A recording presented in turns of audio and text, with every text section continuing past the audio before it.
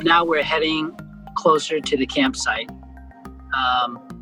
Of course, we never make it to the campsite because at an intersection in Mineola, Texas, is where the accident happened.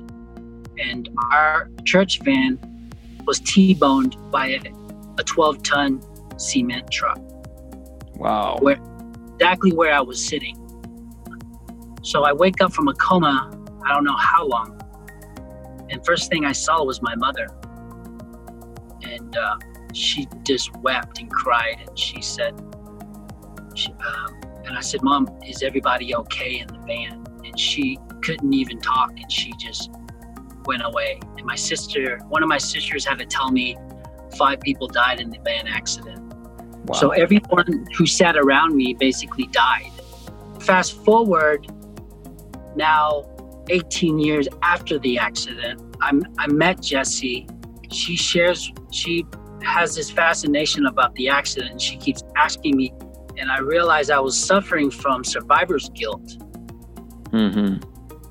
And she told me that. And I remember I was in her condo and I was so angry at God, and I yelled at him and I cursed at him, and I told him I never asked him to save me. Now I have to be perfect. But it was 18 years after the accident that God removed that guilt from me in a very supernatural way. Wow. And those words from my confession and how ridiculous I realized those words were. Like, this is the gospel. The gospel is like, you did not deserve anything. You did nothing good. I just chose to save you. And that's up to me. This is the Spirit-Led Podcast. I'm Dustin. I'm Marc. And I'm John. We are 3 guys from different places, races, and church backgrounds who get together to just talk about whatever the Spirit leads us to talk about. In this episode, we start out hearing this really intense story from John, and then we end up talking about grace. Hope you enjoy. And 18 years after the accident, I'm sitting in front of my mom and my dad at the kitchen table. And I told them, Mom, we're selling off our condo, our houses, and we're moving to China to be missionaries. Mm-hmm. My mom starts crying. And I said, Mom, I know I'm the only boy. She goes, No. I've been keeping a secret from you for 18 years, and I need to tell you. She said, on the 3rd day, when you were in your coma, the Dr. Finn, I still remember my neurosurgeon, Dr. Finn came up to my mom and said, Mrs. Chang, I want you to be prepared from the massive head injury that your son had and the brain bleed. He may not wake up from this coma. And if he does wake up, he may not be the same John as you remember him to be. So I want you to be prepared for that. My mom says she fasted for those 3 days and she just could not sleep. And she pleaded with the Lord and said, please, not my one and only son. And she says, finally on the 3rd day, she felt the Holy Spirit says, surrender your son to me. And she did. And she says, if my son lives, then no longer is he mine, but he's yours. My mom says, you will be a missionary or a minister. And that's the reason why I'm in ministry. So there's all these supernatural things. Like Jessie was in China for a year. And when we were dating and we were getting ready to get serious, she said, I want you to meet these retired missionaries who I served in Asia with. Richard and Alice Wyckoff are their names. And we were eating in Chinatown, and I saw my old counselor from the van accident at one of the restaurants. And he walked in, and I said, hey, Dave. And And then Richard said, "Who's that?" I said, "Oh, that was one of my old counselors from high school." Long story, I was in a van accident. So anyway, he starts crying. This old retired pastor, missionary, him and his wife. And I said, "What?" I said, "What's going on?" And then after I shared about the accident, he says, "We were behind you guys and we watched all the helicopters and ambulance show up. And we have not stopped praying for the survivors of that van." And he says, "I'm looking at one of them right now." So is God active? You know? So that's my story. Wow. Man, John, that is your story? That is... You said, yeah, I remember you saying one time that you had been in a van accident and it was really bad. And I thought, oh, okay. But man, when you tell that story, like those details and the fact that your mom was fasting and she gave you up to God, and then you came out of the coma, man, that's really something. Yeah. I don't even know. I don't even know what to say, man. You know, John, like, God is good, I guess. As you share your story, John, one thing that kind of comes to my mind is that, you know, even like towards the end, how those people were praying for the survivors, and just like at different points in your life, people's lives are intersecting. Like, it's not just about John. It's not just about like this one person. It's not a linear thing. Like, God is like working in the lives of many people at the same time. And I can't help to think about that when I think about, you know, what you and Jesse are going through with Hope, is that it's so much bigger than just what you guys are going through. Like, there are other aspects of this that maybe you don't even always see, but God is using, you know, and that's true for all of our lives. Like, when we pray about things, we tend to just pray about how it impacts us. We're not even aware of all the other angles to what we're going through.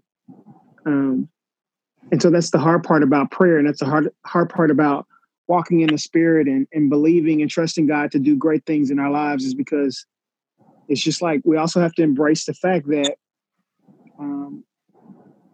when I pray about my situation, and it's hard for me to even see the other situations that are connected to me. But God sees that. And so sometimes God may make us wait, or he may say no, or he may do it in a different way, because maybe your situation needs to touch somebody else's life 3 months down the road, you know? So that's kind of the hard thing when, you know, especially when I hear your story, you see the hard things that people go through and you think, God, why? But I mean, that why, there's an answer to the why. Sometimes I just don't know if we are able to comprehend it or be able to handle the why, you know? Wow. Yeah, that'll preach. John, I kind of wanted to know, so you've got this really deep story, this history. How does that affect your prayer life right now? I mean, okay, so I don't have a story like that, but here I am, a Christian, trying to have a daily devotion to God, daily quiet time, reading the Bible, praying. And I just wonder, I mean, what is does what happened then still have effects on you now in the things like daily quiet time, reading the Bible, all that stuff?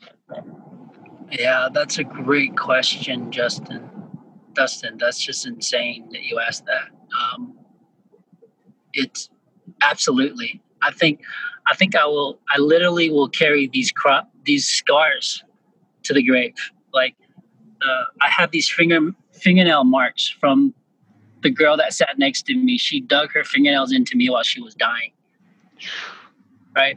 I have this massive, when I cut my hair short, I have this like 17-inch stitch scar on my head that looks like a fish hook. Mm.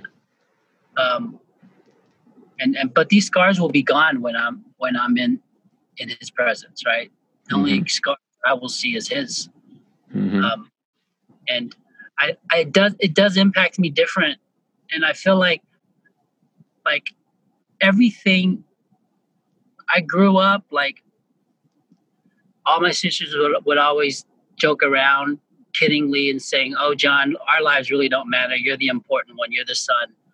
And they always telling the story about us coming over as refugees, and they saved the most water for me, because I was the boy, because we all rationed food and water, and I was the baby boy, And so when the accident happened, it was like another confirmation. It was like almost kind of like a setup. I told my wife this when I first was dealing with survivor's guilt. I told her, I was like, this is a setup. Like, got me up to fail. Because my whole life I was told I was special. And I don't want to be special. I don't want to be the important one in the family, and my sisters are chopped liver or whatever. I don't want that kind of responsibility.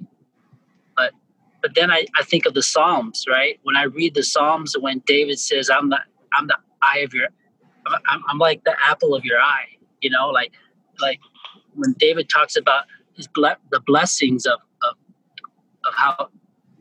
how he's been blessed, like I feel that. It's like I don't know. I just weep thinking of like, why did God choose me to be a child of God? And it just, I think that question is a constant question that will never our souls will never be satisfied with it, right? Like we have the rest of eternity to marvel in this type of love. So right now you've kind of made the jump from why did God spare me from death in the van accident to why did God save me from hell, save me from my sin? You're drawing a really clear comparison between the two things. Like you don't know why. Yeah. And it's because these stories, like, PM was talking about these intersections. Like, I don't know why these intersections happened, but now that I'm from hindsight, I can see it makes sense. So the scripture that I think of is the 18 that died when the tower fell on them, and then they came up to Jesus and says, what type of sin did these people do? What made them this terrible thing? Why did this happen to them? And Jesus says, like, you too will experience this same fate if you do not have me, So like this physical life, God save me from this physical life, but I'm gonna die anyway. I think everything in life is just a springboard for us to understand the gospel deeper. Mm-hmm. And if we don't see it that way, then I think we've missed we missed out on the eternality of our eternal beings. Infinity is set in our hearts. Man, can I just tell you what that made me think of just now? So you're drawing the comparison between God sparing your life in this van accident when these 5 other people were not spared, and you're wrestling with the survivor's guilt, and then make the jump to God sparing your life and salvation, sparing your eternal life. And I just started thinking, man, is that how? Like, when I think of the people who do not know the Lord, who do not know Jesus, do I ever feel that sort of survivor's guilt? Because if indeed God has called me, and while I was dead in my trespasses, He called me to life, then it seems like I should, have survivor's guilt too. You know what I mean? Like called guilt, Christian guilt, like my neighbors that it should propel me to something instead of just kind of sitting here going, well, this is life, and hopefully my neighbors get saved, that kind of thing. It's kind of struck me deeply just now. Wow. That's why we need the body of Christ, because I never saw it like that. How you just explained it. Wow. Yeah, I think that's why I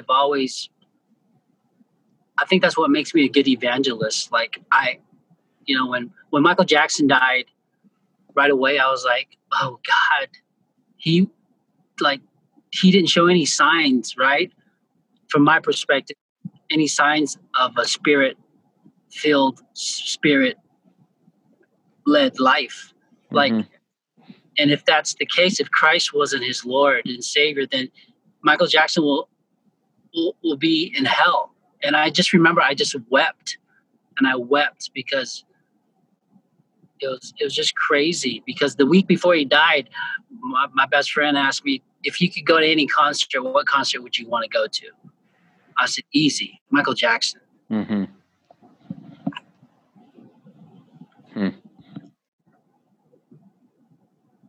Pastor Mark, I kind of want to hear what you have to say about this. No, I think you made a good point, or you both did, because they both were connected. Is that we should have, for lack of a better word, survivor's guilt, and that should drive us to not slack off, to not get comfortable, to not take so great a salvation for granted or neglect it. Yeah, that's it. That's what it is. It's the not get comfortable. It really says something about what you think your salvation is whenever you can just live a life of just utter ease and comfort, and basically a life of celebration all the time. But meanwhile, John, you carried some major weight around with you from physically surviving that van accident. You were carrying major weight around, and I don't want to put words into your mouth, but maybe you can just speak into this. What were birthdays like? What were, celebration times like Christmas, Easter, times that you would normally celebrate? Did you have an easy time celebrating? It was hard to hear people, like my sisters and my friends, they didn't intend to say it. They didn't intend to make me feel guilty, but whenever they said, John, tell them your story. And I would tell the story, and just the supernatural things of me switching chairs and me almost not going to camp, all these things, they're like, when they say, wow, you were saved for a reason, that just put more pressure on me. Right? And rather than thriving a life with abundance, the way Jesus described a life filled walking with him would look like, I felt I was under the thumb of God, but that was an incorrect theology. Yeah. So what if all of your Christian brothers and sisters, whenever they hear your story, go, yes, that's how I feel about having been saved, having God giving me my salvation. And suddenly you're not alone trying to figure out these emotions by yourself, because very few people have a story like what you're explaining right now. That's even great. Yeah, the spiritual life that we've been saved from is even greater. So Dustin, you were saying like we should all view our spiritual salvation even more with more gratitude than my story of survival from my physical life, and it's profound when you say it like that. And I was just thinking about those who are Calvinist or Wesleyan. And I remember when my Sunday school teacher said, God knows what you're going to do before you even do it. And that played with my head. And I was trying to out-juke God in my backyard at 7 years old. And then I passed out. I was like, okay, I guess he could have figured it out. I took a left and I end up going back right. And, it's like, did I have a choice in saying no to the girls. No, I was by the window first. Y'all stay seated over there.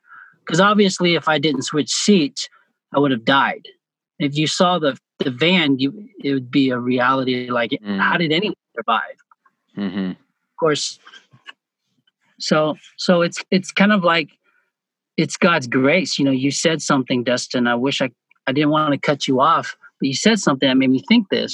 You know, like it's grace. It's God made it so clear that there was nothing I did.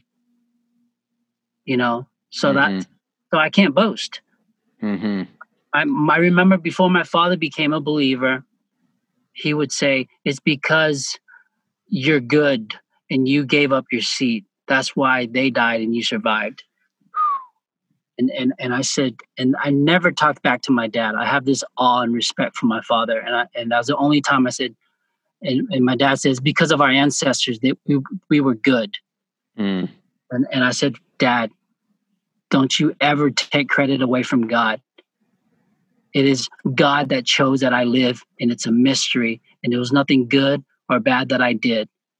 Because if that was the case, your uncle wouldn't have, your brother wouldn't have screwed you over. And he's your bloodline too. So that's the story of grace.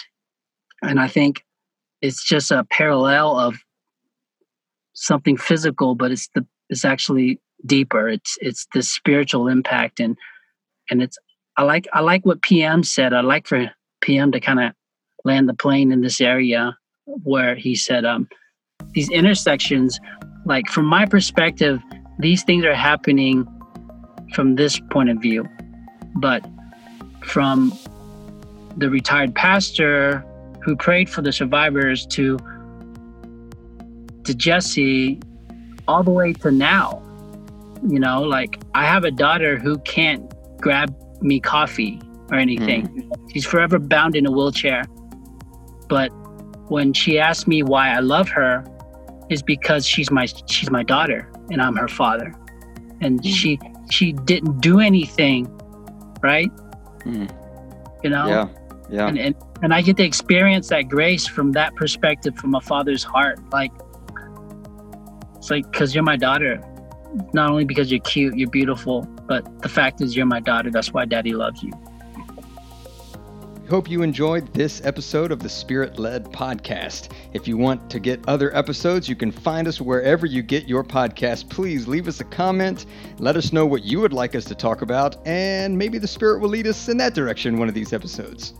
Thanks for listening.